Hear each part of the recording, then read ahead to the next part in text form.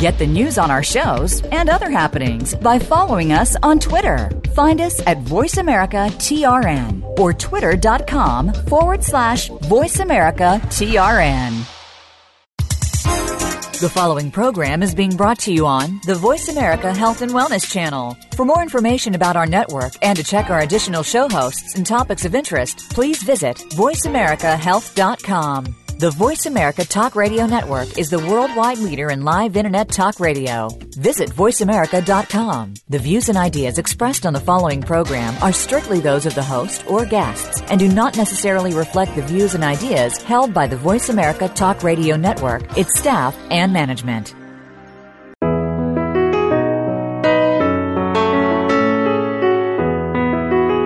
Welcome to Heart with Anna, featuring your host, Anna Jaworski. Our program is a program designed to empower the CHD or Congenital Heart Defect community. Our program may also help families who have children who are chronically ill by bringing information and encouragement to you in order to become an advocate for your community. Now, here is Anna Jaworski. Welcome to the 5th episode of Heart to Heart with Anna, a show for the Congenital Heart Defect Community on the Voice America Health and Wellness Channel. Our purpose is to empower members of our community with resources, support, and advocacy information. DeGeorge, Pato, Edwards, and Alagille syndrome. What do all of these syndromes have in common? They are all chromosomal disorders that have a 75% or higher incidence of congenital heart defects associated with them. There are, in fact, 15 different recognized chromosomal disorders that have a 25% incidence or higher of an associated congenital heart defect. For some of these syndromes, the heart defect is not the major source of concern because so many other factors are even more worrisome. Thanks to the Human Genome Project, we are finally discovering how changes at the chromosomal level may be the cause of some heart defects, what those changes at the molecular level do to the human body, and hopefully, in the future, we'll be able to use science to combat these disorders before the afflicted babies are even born. Today, our topic is genetics in the congenital heart defect community. CHDs affect at least 1 in 100 births, according to the Children's Heart Foundation. Some researchers believe this may be a very conservative estimate. Our guests today are Jennifer Reed and her geneticist, Dr. Angela Shirley, Ben Weisbuck of the Heart Hope Foundation, and Professor of Pediatrics and Director of Pediatric Cardiac Research at Children's Hospital of Wisconsin, Dr. Woody Benson. Jennifer Reed is a coordinator at Mended Little Hearts of Dallas, Texas. Jennifer Reed is currently a senior at the University of Texas at Tyler and a special education instructional aide at Canton High School in Canton, Texas. She is a mother of 2 girls, Adeline, 5 years old and healthy, and Olivia, 18 months old, with hypoplastic left heart syndrome, coarctation of the aorta, bilateral superior vena cava, oh goodness, I knew I was going to stumble over this, but you can help me later with this, Jennifer. I'm not even going to try that. I'll have her tell me about later. This is one of her birth defects that's very complicated. Scoliosis, gastroesophageal reflux disorder, or also known as GERDS, reactive airway disease, chronic lung disease, and 22q11.2 distal deletion. Jennifer's geneticist has been working hard with her to establish a genetic connection between her daughter's heart defect and a genetic condition in her family. Their chromosomal deletion is extremely rare, and Dr. Shirley is working on determining if there is a genetic connection between hypoplastic left heart syndrome and their birth defect.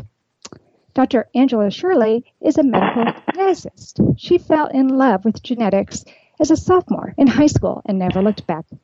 She received her bachelor's degree from Sewanee, the University of the South, and her MD from the University of South Florida College of Medicine. Dr. Angela Shirley completed a pediatric residency in Cincinnati and genetics fellowship at Baylor College of Medicine in Houston. Her board certifications are in pediatrics, clinical genetics, and molecular genetics.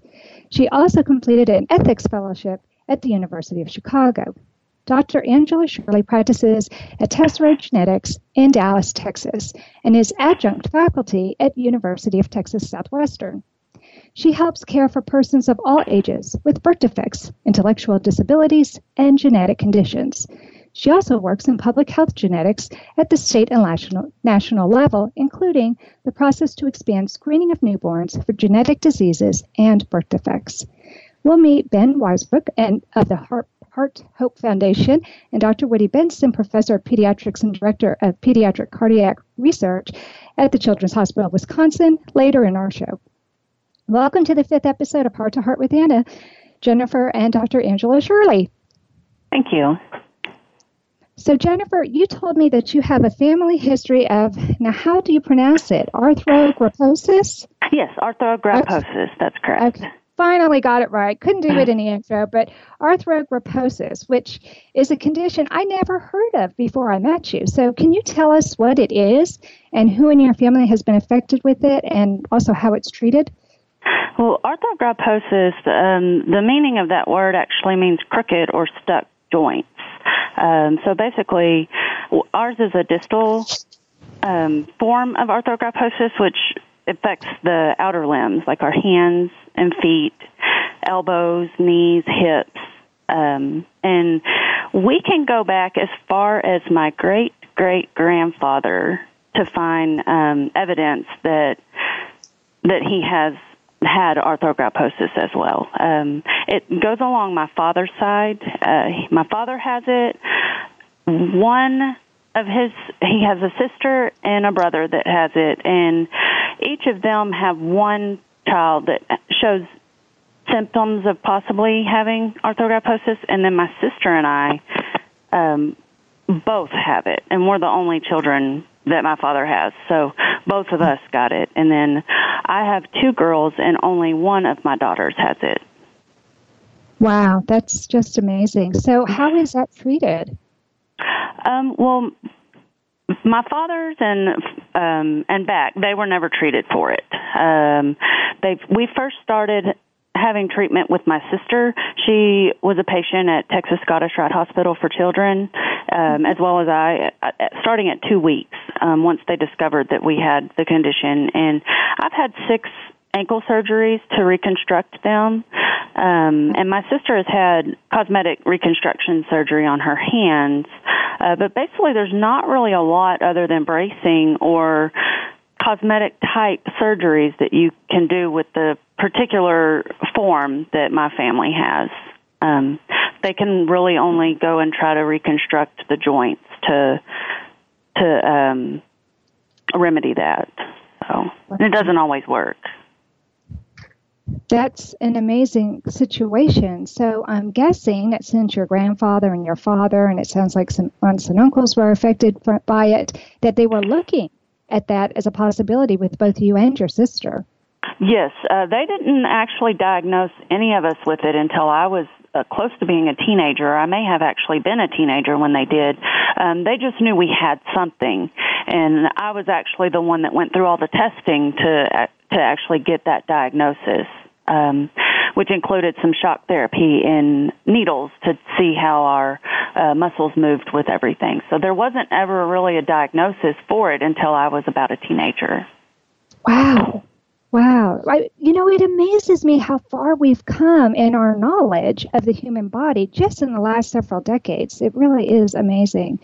So were you surprised to discover that your daughter had hypoplastic left syndrome in addition to this other birth defect?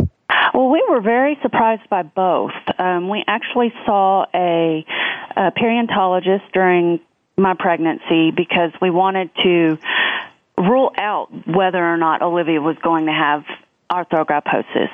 If they did show signs that she had it, they needed to have some specialists there at her delivery because it can be hard being born with arthrogryposis, and so it was ruled out when I was pregnant with her, and they did fetal echo on her heart to see if there was anything there, and her hypoplastic left heart syndrome actually developed after 31 weeks of pregnancy.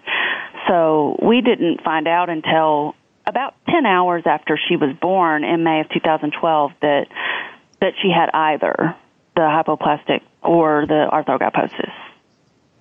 Wow.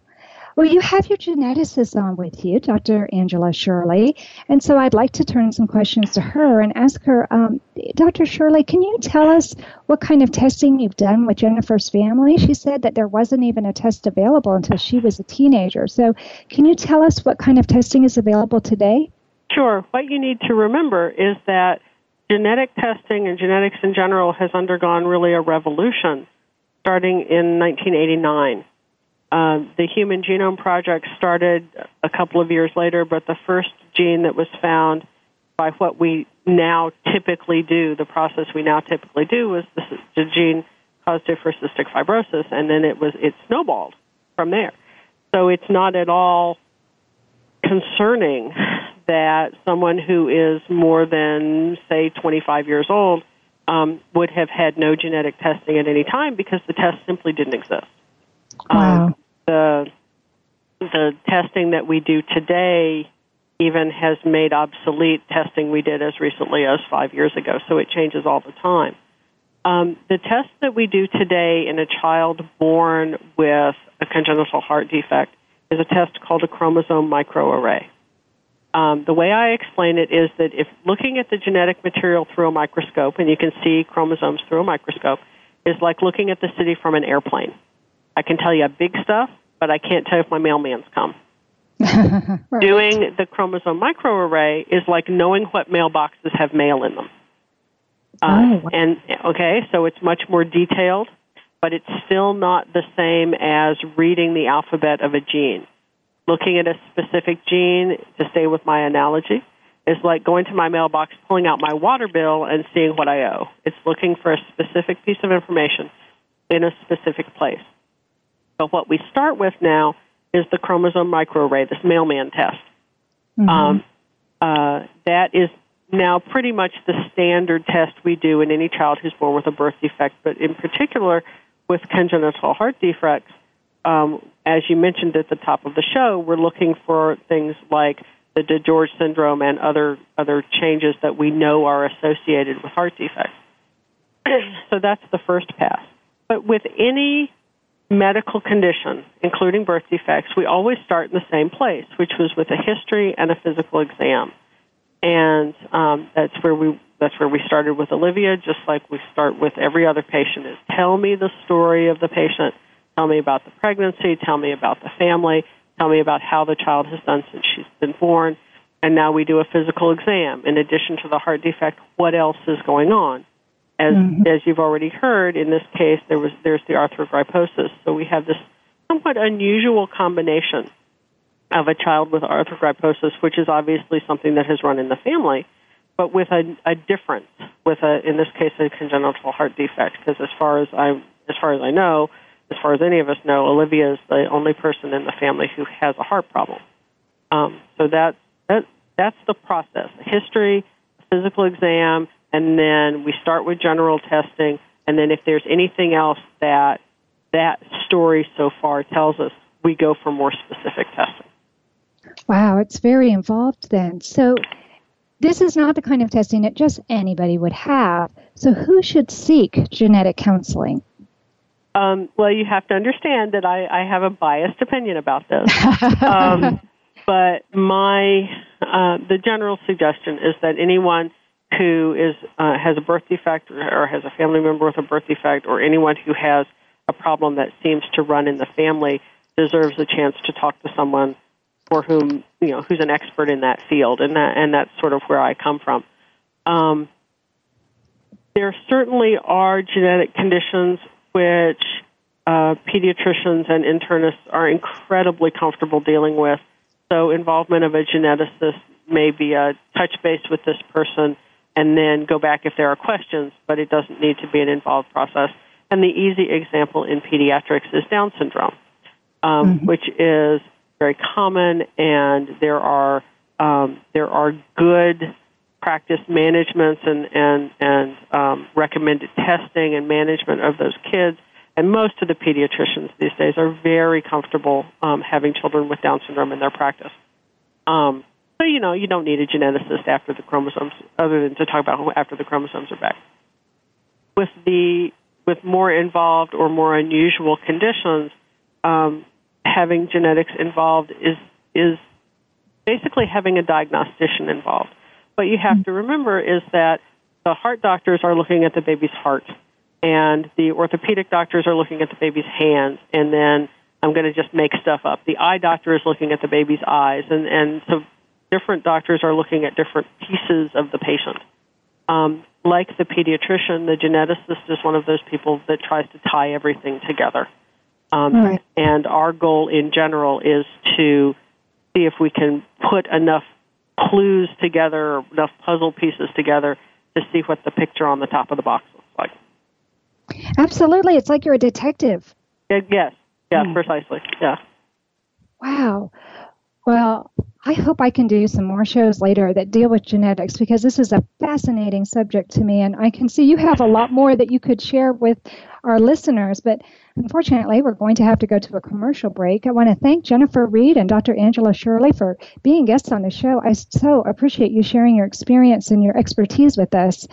We will go for a short commercial break, and when we return, you'll get a chance to meet Ben Weisbuch, find out how he faced death repeatedly, and why he thinks genetic testing is so important that he's willing to put his money where his mouth is.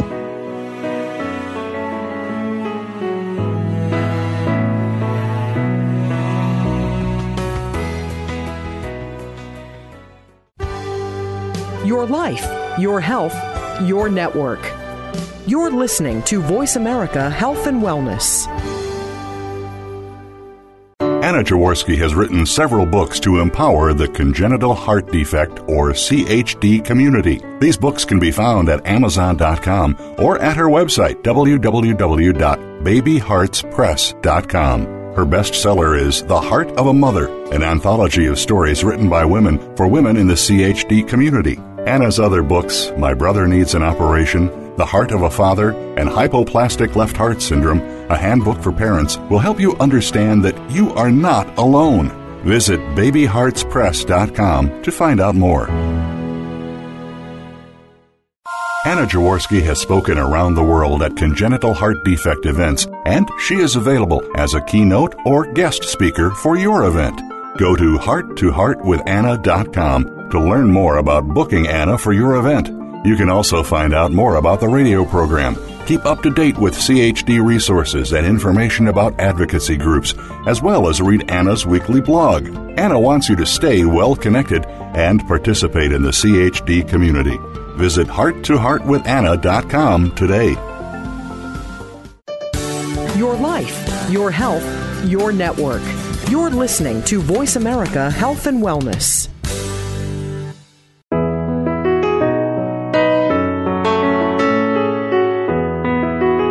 You are listening to Heart with Anna. If you have a question or comment that you would like addressed on our show, please send an email to Anna Jaworski at anna@hearttoheartwithanna.com. That's Anna@hearttoheartwithanna.com. Now, back to Heart with Anna. Welcome back to our show, Heart to Heart with Anna, a show for the Congenital Heart Defect Community on the Voice America Health and Wellness channel. Today we are talking with Jennifer Reed and her geneticist, Dr. Angela Shirley, Ben Weisbuch of the Heart Hope Foundation, and Professor of Pediatrics and Director of Pediatric Cardiac Research at Children's Hospital of Wisconsin, Dr. Woody Benson. We just finished talking with Jennifer Reed, a mother who sought genetic counseling for her family, and her genetic counselor, Dr. Angela Shirley. Now we will turn our attention to Ben Weisbuch. On July 18, 2010, Ben Weisbuch suffered his first episode of sudden cardiac arrest, or SCA. His wife, Miranda, saved his life. Ben spent 5 days in a coma and underwent heart surgery, but managed to walk out of the hospital under his own power. Over the next 3 years, Ben survived over 140 separate episodes of SCA. He came close to death several times, suffering sepsis, kidney and liver failure, and 6 heart surgeries. One night, a rabbi prayed over Ben, expecting him to die. Genetic testing and research helped save Ben's life. It also reassured Ben and Miranda that their son would not have the same gene that caused Ben's SCA. Armed with this information, Ben and Miranda were able to have more children without fear of SCA. In 2013, Ben and Miranda co-founded the Heart Hope Foundation. They wanted to provide other families with the same access to the best genetic care and preventative medicine available. They wanted to fund genetic cardiac research to eventually eradicate SCA. We'll also meet Dr. Woody Benson, Professor of Pediatrics and Director of Pediatric Cardiac Research at Children's Hospital of Wisconsin, later in our show. So welcome to Heart with Anna, Ben. It's my pleasure, Anna. Thank you for having me. Well, it's my pleasure to talk to you because I've never met anybody who has endured so many separate episodes of SCA. When did you suffer your first episode, and can you tell us what you remember? It was July 18, 2010. At that time, I was 37 years old. What I can remember, my wife and I had just returned from our honeymoon. We arrived late at night. We were so tired, I left my keys in the front door. We went to bed literally dreaming about our love and our life future together. I woke up. I'm a lawyer, so I started to text a client. And about in the middle of the text, I felt sleepy, and I decided to give myself a nap. I lay down on the bed, and I woke up 5 days later in the hospital. My wife, fortunately, she had gone downstairs, and then she decided to come back up and to the bedroom. She saw me fall. I gasped for breath.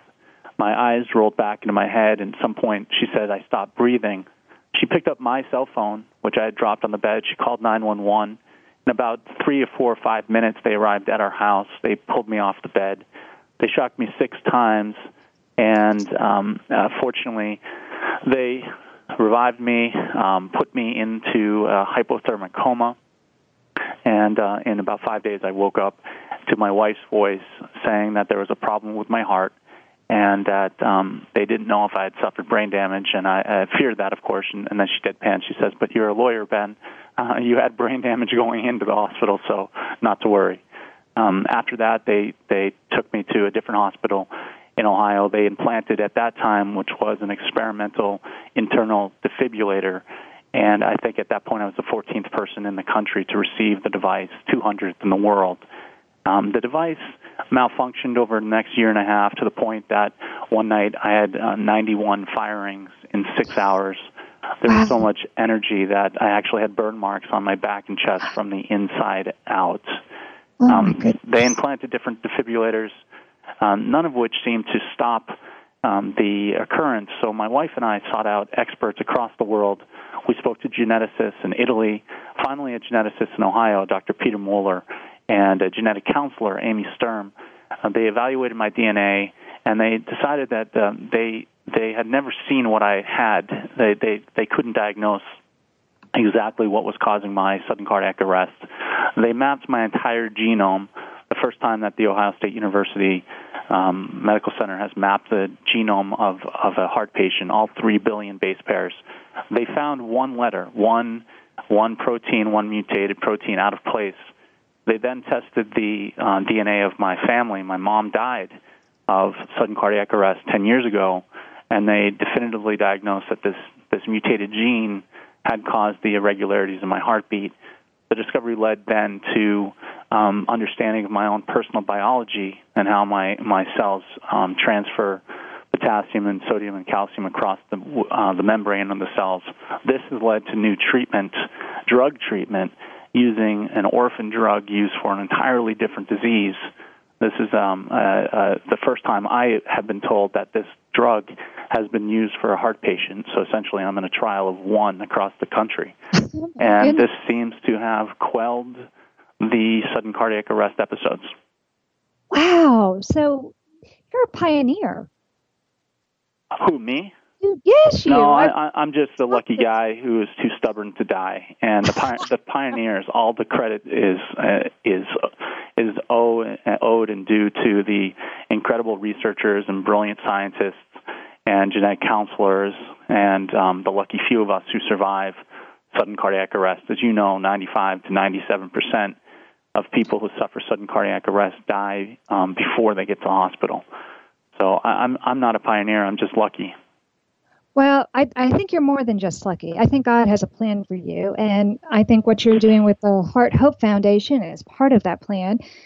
I love how you've taken something that could have just been totally devastating. And instead of letting it traumatize you, you've turned it into a vehicle for doing good. Why don't you tell us a little bit more about what you're doing with this Heart Hope Foundation? Well, thank you. The mission of the Heart Hope Foundation is to eradicate inherited cardiac diseases through genetic testing and innovative research. And the way we pursue that is we provide subsidies to individuals to offset the out-of-pocket costs that they need to get their genetics tested. As you know, it's very expensive in some cases to get genetics tested, and a lot of people, most people, don't have the out-of-pocket costs, funds to pay for those out-of-pocket costs. The Heart Hope Foundation, on the bookend, on the other side, the second program is funding micro grants to the best ideas in game-changing research for cardiac diseases, such as to researchers who don't always get the limelight, don't always get the funds. And these game-changing ideas can go to medical researchers, they can go to genetic counselors, they also can go to software engineers and other people who are proposing game-changing ideas to redefine the finding solutions for inherited cardiac diseases.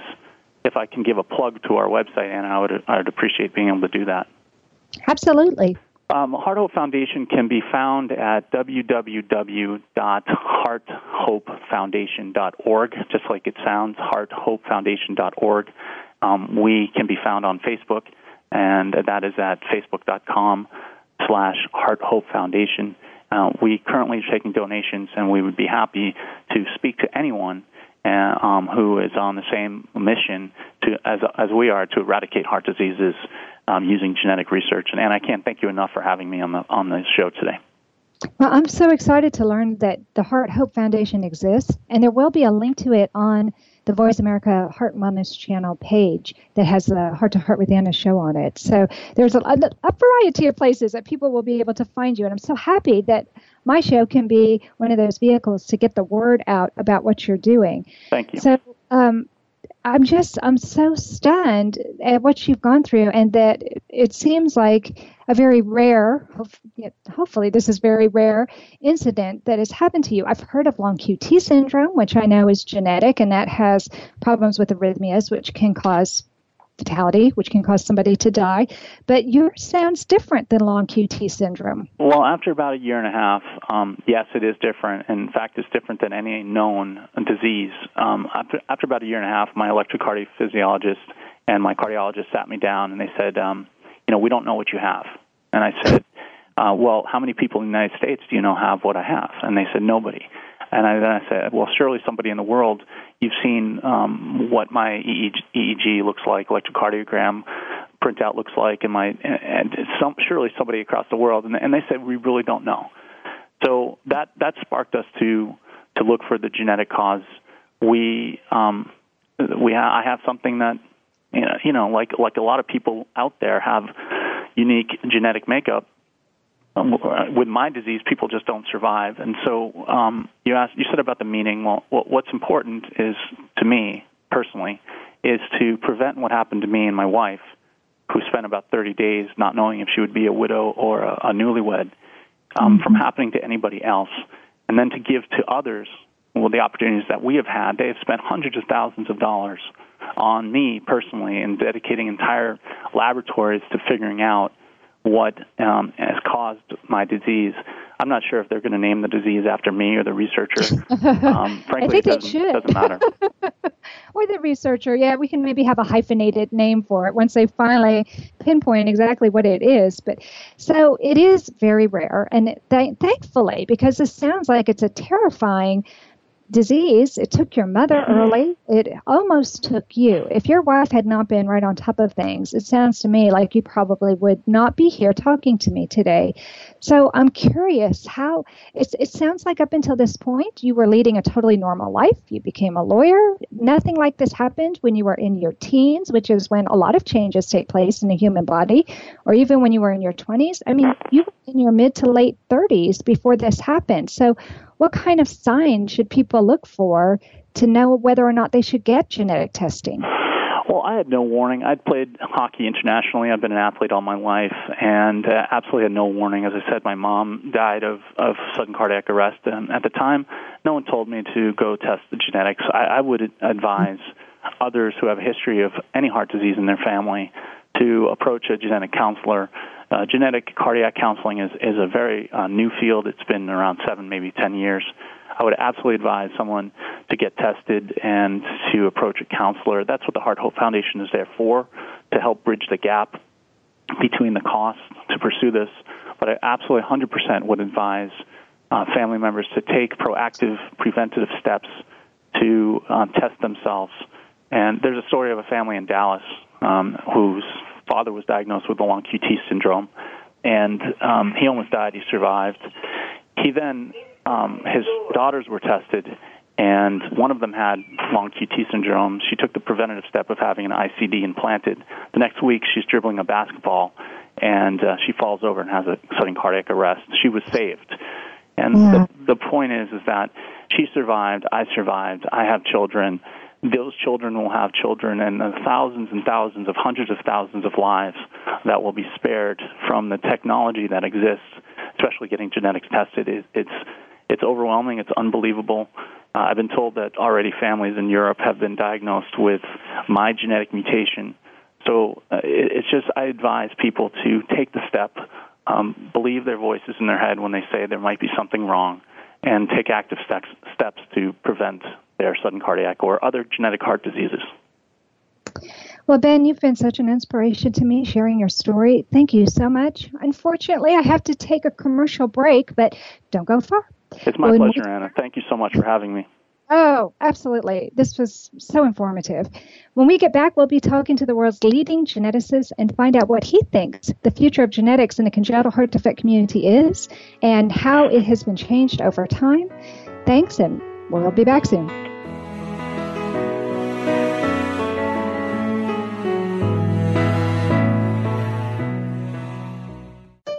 Opinions, options, answers. You're listening to Voice America Health and Wellness. Anna Jaworski has spoken around the world at congenital heart defect events, and she is available as a keynote or guest speaker for your event. Go to hearttoheartwithanna.com to learn more about booking Anna for your event. You can also find out more about the radio program, keep up to date with CHD resources and information about advocacy groups, as well as read Anna's weekly blog. Anna wants you to stay well connected and participate in the CHD community. Visit hearttoheartwithanna.com today. Anna Jaworski has written several books to empower the congenital heart defect or CHD community. These books can be found at Amazon.com or at her website, www.babyheartspress.com. Her bestseller is The Heart of a Mother, an anthology of stories written by women for women in the CHD community. Anna's other books, My Brother Needs an Operation, The Heart of a Father, and Hypoplastic Left Heart Syndrome, a handbook for parents, will help you understand that you are not alone. Visit babyheartspress.com to find out more. Opinions, options, answers. You're listening to Voice America Health and Wellness.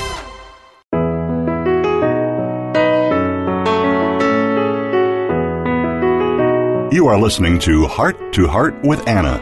If you have a question or comment that you would like addressed on our show, please send an email to Anna Jaworski at anna@hearttoheartwithanna.com. That's Anna@hearttoheartwithanna.com. Now, back to Heart with Anna. Welcome back to our show, Heart to Heart with Anna, a show for the congenital heart defect community on the Voice America Health and Wellness channel. Today, we are talking with Jennifer Reed and her geneticist, Dr. Angela Shirley, Ben Weisbuck of the Heart Hope Foundation, and Professor of Pediatrics and Director of Pediatric Cardiac Research at Children's Hospital of Wisconsin, Dr. Woody Benson. Today we have heard from Jennifer Reed and her geneticist, Dr. Angela Shirley, about the need for certain families to undergo genetic testing. And we've also heard from Ben Weisbuck, who faced death and lived not only to share his story, but also to create a foundation to help others who need genetic testing. And now we will talk with Dr. Woody Benson. Dr. Benson is Professor of Pediatrics and Director of Pediatric Cardiac Research at Children's Hospital of Wisconsin, Medical College of Wisconsin. And he attended medical and graduate school at Emory University. He obtained a PhD in biommathematics and biomedical engineering at the University of North Carolina, Chapel Hill, and an MD from Duke University. Pediatric residency and cardiology fellowship were completed at Duke Medical Center. Early in his career, he pursued interests in cardiac electrophysiology and introduced this discipline to pediatric cardiology. In 1986, he became Director of Cardiology at Children's Memorial Hospital Northwestern. In mid-career, under the auspices of an NIH Senior Fellowship, he trained to become an investigator in the molecular genetics of pediatric heart disease, subsequently pursuing patient-oriented genetic research. Dr. Benson's investigations identified the role of mutations in pediatric heart disease and established bicuspid aortic valve as a complex genetic disorder. Dr. Benson, you may be one of those pioneers who helped to save Ben's life. I want to welcome you to the show. It's just such an honor for me to be with you. But in reading this small paragraph about you, because I know there's so much more about you that I just don't have the time to get into, you could be one of the people, because of the research that you've done, that contributed to Ben Weisbuck being alive today. Yes, I think it's been a very exciting addition to medicine, improving our understanding of problems that were mystifying without genetic insight. Absolutely. Well, in doing research for this episode, I was completely overwhelmed by the research that has been conducted in the field of pediatric cardiology regarding the role of genetics and how that may play a role in the development of congenital heart defects. You know, when my son was identified with a heart defect, that's one of the questions that my husband and I were wondering about was, did a gene cause this? And the doctors at that time, which was 19 years ago, told us, oh no, it's a fluke of nature. I think that maybe the scientific world is starting to think it's not such a fluke anymore. So can you tell us what the current beliefs are regarding the role of genetics in possibly developing congenital heart defects? Yes. I think in terms of the question that you and your husband had and my experience as a clinician, this is one of the most important questions that all families have eventually, is what caused this to happen. And I think early in our discipline, several decades ago, based on the experience of teratogens, and these would be maternal rubella. The mother gets German measles, and this would affect the fetus. The effects of high altitude on heart malformations, and then really the unpleasant experience with the medication thalidomide in the 1960s. Really, I think, led people to focus, or physicians to focus on the role of environmental factors. And so there were some very large epidemiologic studies done looking for environmental factors, and one of the more famous ones was the Baltimore-Washington infant study. And they found that they didn't find any major environmental effects. A lot of small effects, but no major ones. And at the same time, people were aware of an association of congenital heart defects with easily identified chromosomal abnormalities like Down syndrome or trisomy 21. But it was only in the late 1990s that we developed the capability, and this was all a spin-off of the Human Genome Project, developed the capability to identify single genes that cause heart defects, and at the same time there were other technical advances that led us to the FISH test, the microarray that you heard mentioned earlier. And so I think now there's really been a major change in thinking that most of the congenital heart defects that we see do have a genetic component to them. A major contributor is the genetic abnormality. And we understand the genetics in some instances, but still, I would say largely in most cases, we still don't know the cause, although we're pursuing the genetic causes. Well, I remember about 15 years ago, there were some scientists who were saying that it's probably not something simple. It's probably not just genetic to explain all of the heart defects, and it's probably not just environmental, but that there's probably an interplay between the two that causes most of the heart defects. Would you agree with that? Yes, and I think although we have found some single genes, you can also have genetic conditions where the inheritance is complex, so it takes more than one genetic abnormality. I mean, I think the challenge is going to be nailing down exactly what the genetic and environmental contributors are, because I think it's with this information then that we would be able to advise families about their risk, how to avoid risk, and so forth. Absolutely. Well, when I was doing my research, I came across one particular defect, 22q11.2 deletion syndrome. I don't know if that's how you scientists usually refer to it. It looks pretty complicated, but I actually found a fairly large group of people on Facebook who suffer from this, and they told me that there's premature death in adults who are afflicted with that chromosomal mutation. So I was told that they're actually doing some research in Canada where they're trying to identify adults who may have this chromosomal mutation. Do you know if the same kind of thing is happening here in the United States?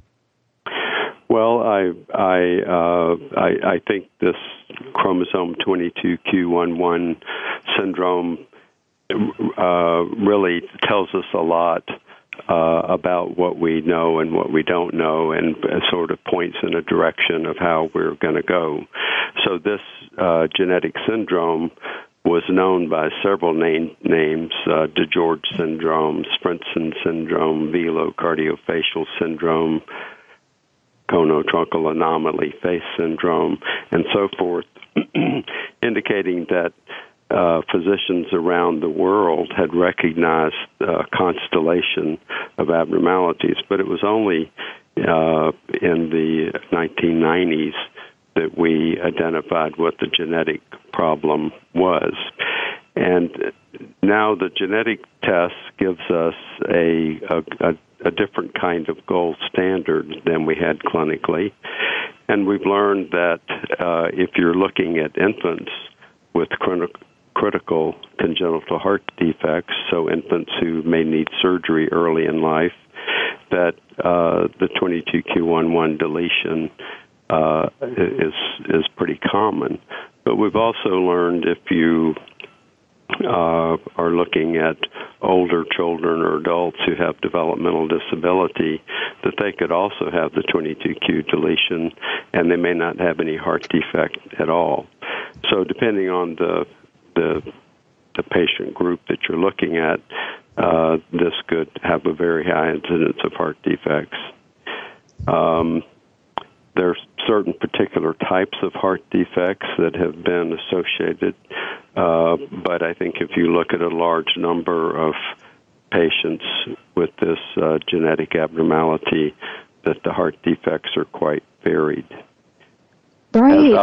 As our field has matured, now we have survivors of surgery who are living into the second, third, fourth, fifth decade, that we're beginning to learn about aspects of the heart problem that we really weren't aware of. 30 or 40 years ago, we didn't have really nearly as good a surgical result. And so a lot of our patients didn't really live long enough to have the problems that we see in adult life. So I think this report from Canada is shocking that adult patients with this genetic abnormality, some of whom didn't have any congenital heart defect at all, still seem to have this risk for dying suddenly. And I think the thing that's sort of humbling to think about is that when somebody has a genetic abnormality like this, it affects every cell in the body, has this genetic abnormality. Clinically, we're used to seeing the most obvious manifestations of the problem. But in some instances, it may take many years for the full manifestations to become known. So I think in regard to the problem of the concern about sudden death and people with this genetic syndrome, we're still learning. So I think individuals that have this condition need to learn about advocacy because they're learning about their problem sort of at the same time that their physician, because I think as one of your earlier speakers pointed out, a lot of the genetic testing that we have today wasn't really available 20 years ago. I know. It's just amazing to me how much we are learning, and it seems like exponentially faster. We are learning things today than what we were just 20 or 30 years ago. So what kind of advice would you give to parents who are dealing with families that have more than one child who's affected with a congenital heart defect? Is that the kind of family who should definitely seek genetic testing? Absolutely. And I think still, this is another situation where the families who are highly motivated to learn everything they can about their child's problems, they may actually know more than their physician if he trained more than 20 years ago. And so I think this is one situation where it's really the parents who are leading the revolution, and they need to be reassured that it's perfectly okay to ask their doctor the hard question. Doctor, we read an article in Time magazine last week that mentioned a gene that had been associated with a condition like our son has. Have you tested him for that? And I think it's activities like your radio show that parents become better informed about things and know the questions to ask. So I would say in that situation, the only thing that the parents have any control over is their own sense that they've gotten all the information that's available. Wow. You're a very powerful speaker, Dr. Benson. I really appreciate you giving us your time and helping to us understand this very complex subject of genetics. And thank you for the detective work that you've been doing to try to determine what the exact cause of congenital heart defects may be, and to give the scientists an opportunity to pinpoint where the problems lie, because this is how we're going to find a cure. And I think you're right. It's going to take parents working with doctors and scientists. We all have to work together for this. Unfortunately, now I have to take another commercial break, but I want to thank you, Dr. Benson. You are an outstanding guest. Well, thank you, and keep up your good work. Well, thank you. I intend to.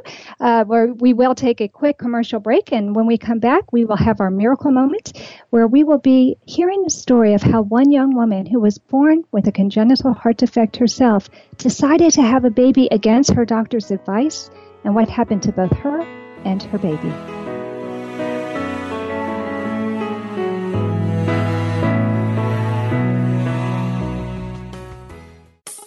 A fresh look at today's health. Voice America Health and Wellness.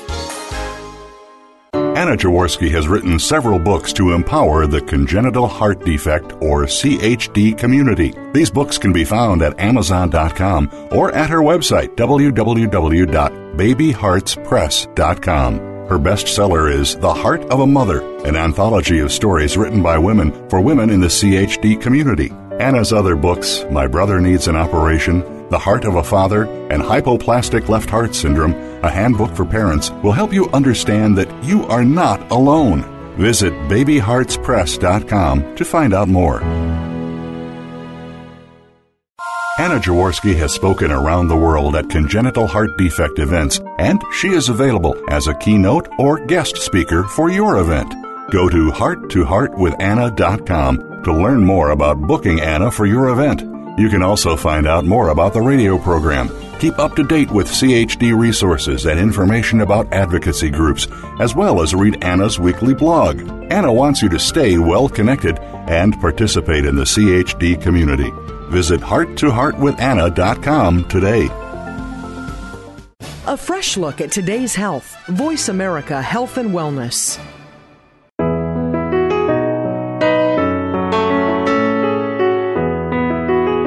You are listening to Heart with Anna. If you have a question or comment that you would like addressed on our show, please send an email to Anna Jaworski at anna@hearttoheartwithanna.com. That's Anna@hearttoheartwithanna.com. Now, back to Heart with Anna. Welcome back to Heart with Anna. And now for our miracle moment. Today's miracle moment is an excerpt from the book The Heart of a Mother, and it's from the chapter entitled Mothers with Congenital Heart Defects. This is from Becky Blavalt's beautiful essay entitled A Healthy Baby. The day after I learned I was pregnant, I called my cardiologist. I was born with a congenital heart defect called transposition of the great arteries, and when I was 16 months old, I underwent the mustard procedure. The surgery was successful, and though I have experienced cardiac symptoms such as occasional arrhythmias, fatigue, and shortness of breath, I never had any problems. Still, because of my condition, I knew I should be monitored, so I called my pediatric cardiologist and asked for a referral to a new cardiologist. I felt embarrassed being 23 years old, pregnant, and still going to the local children's hospital for treatment. He gave me the names of a few cardiologists who specialize in the treatment of adults with congenital heart defects. We then chatted for a few minutes about my health, and he asked me what else was going on. I hesitated because I still had not told anyone about my pregnancy except for my husband. But then I just blurted out, "I'm pregnant!" I will never forget the silence or the words that followed. "You are not planning on keeping the pregnancy, are you?"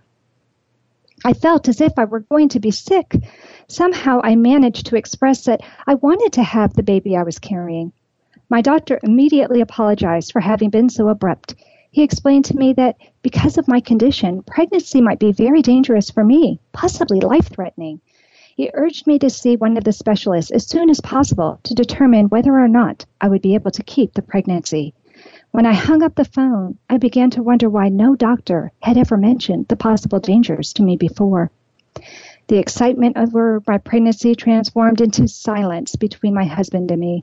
There were many heavy sighs and cautious stares in our household. Finally, it was time to meet with my new cardiologist. I had grown accustomed to a very personal one-on-one relationship with my pediatric cardiologist. I was shocked when my husband and I were waiting in the examination room and 3 doctors and a nurse came in. One of the doctors began by telling me that they would not discuss my pregnancy until they had examined me. They also warned me that it was possible that they might recommend termination of the pregnancy, dependent on my condition. They emphasized that to protect my own health, I needed to follow their recommendations regarding the pregnancy, whatever they may be. My husband and I looked at each other and then agreed. After an examination and an echocardiogram, they led me back to the examining room. I could hear the muffled voices of the doctors discussing my case in the hallway. When they came back into the room, it seemed as though the tension had lifted somewhat, although the doctor's demeanor was still very serious. They informed me that based upon their examination, they believed I could continue the pregnancy. Then the doctors told me about something I had not even considered, the possibility that my child might have a congenital heart defect. Although CHD is generally not believed to be hereditary, there seems to be a slightly higher incidence of it among the offspring of people who had a CHD themselves, which warrants fetal testing. A fetal echocardiogram would be done between the 4th and 5th months of my pregnancy to determine the health of my child's heart. Again, the doctors told me that if they suggested an abortion at that point in the pregnancy, I should highly consider following their recommendations. With all of these things racing through my mind, I set up my next appointment, thanked them, and said goodbye. As we walked out of the elevator toward the car, Chris said to me, "If there is anything wrong with the baby's heart, I want you to abort." I can't even express how stunned and hurt I was when I heard him say this. Did this mean he would not love a child of ours if it were not perfect? I know he was just scared, but it hurt me so badly to think about aborting my child, especially if there were a problem that could be fixed. I also began to wonder, If my parents had known of my defect before I was born, would they have chosen to abort me? Due to time limitations, I have to stop reading Becky's beautiful essay here, but I recommend you all get a copy of The Heart of a Mother and turn to page 260 to read Becky's essay. I won't leave you in suspense. I think Becky's title, A Healthy Baby, strongly hints at the outcome of her pregnancy. Lucky for Becky and Chris, their son was born without a heart defect, and Becky endured the birthing process successfully. In light of what we've just learned in our episode today, I would say that this indeed was a miracle moment. That concludes this episode of Heart to Heart with Anna. I hope you'll come back next week when our show will be called Cora's Law and Why It's Important. Until then, please find and like us on Facebook, check out our website, and remember, my friends, you are not alone.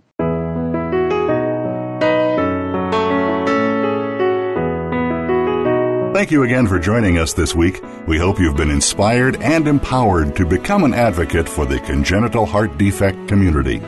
Heart to Heart with Anna, with your host Anna Jaworski, can be heard every Tuesday at 12 noon Pacific Time, 3 p.m. Eastern Time on the Voice America Health and Wellness Channel. We'll talk again next week.